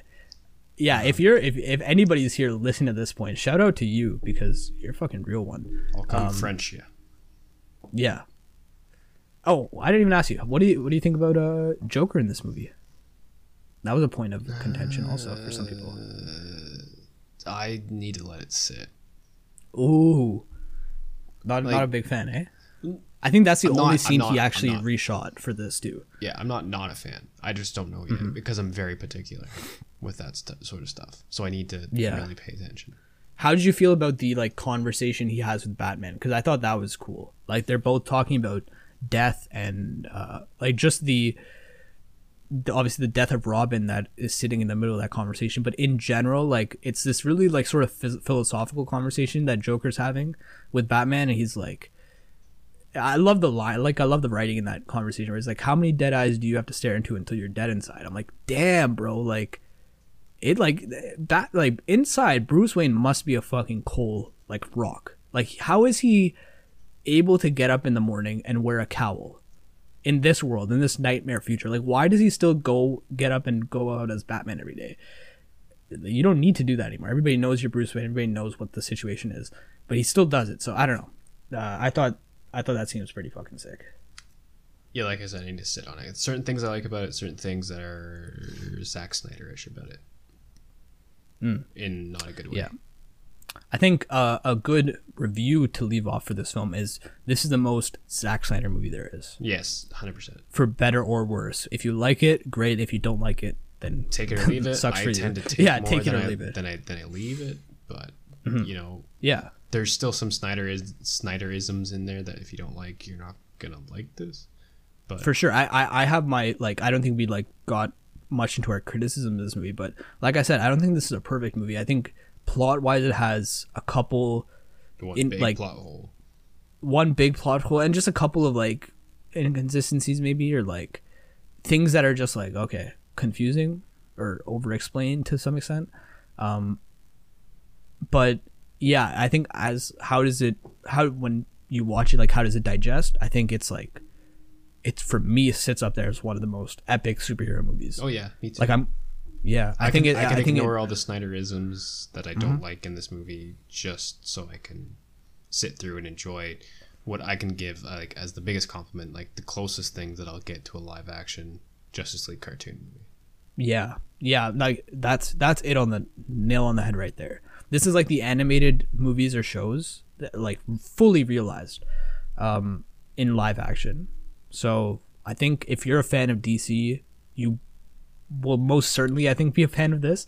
I don't think I've read a review yet online of like a DC fan who's not a fan of this movie. Like there was amongst the DC fandom, like of people or whatever who like DC stuff, people were conflicted about Zack Snyder before, but I think this is sort of universally being praised right now, which is interesting. It's like, will we get another release of Snyder Cut Part 2 on Twitter? Like, will they force Warner Brothers to make a sequel to this? Like, where is this gonna go now? It's like what I'm interested in. Yeah, they're starting hashtag restore the Snyderverse, and we'll Yeah, see if that's that goes anywhere. But Apparently that was trending today, like worldwide #1 at like over 1 million tweets. So damn. I hope Warner Brothers takes notice. But anyways, And with that, if anybody from Warner Brothers is listening to this, sponsor a show and Yeah. release the Snyderverse. help us get a Spotify how deal, funny please. would that be? Yeah. How crazy would that be? They're like, let's see what people think about Justice League. And like, they go to our podcast out of all of them. They're like, yeah, let's go watch 2 hours of this. Oh, But no. Someone call up Zach. Get him to commission 2 Yeah. more Justice League movies. These guys like it. The Mythic Morons liked it. Yeah, exactly. Well, I think if they have to listen to anybody, they should listen to what me and you have just said. Because we're sort of bringing the voices of many into this conversation while also sort of bringing out the good points. Yes. All the good So- stuff. Anyways, All the good stuffs. Yeah. With with that, yeah, I'm signing off. yeah. You got school. You got to teach some kids tomorrow. No, that was yesterday. Oh, I got another big day tomorrow though. Got big plans. and we'll see you next week for Kong and Skull Island. Apparently, Kong and Godzilla. Kong and what am I saying? Kong what did and I say? Skull Kong and Island. Skull Island. Yeah. What a terrible movie that was. Yeah, I mean Kong and Godzilla. Shut up! I love that movie. I know it wasn't bad. I just had really bad seats when I watched it, so I didn't like it. It was really bad, but I love it. Yeah. Anyways, Anyways, yeah. Anyways, we'll see you next week. I gotta go to Peace. bed. End it on that note.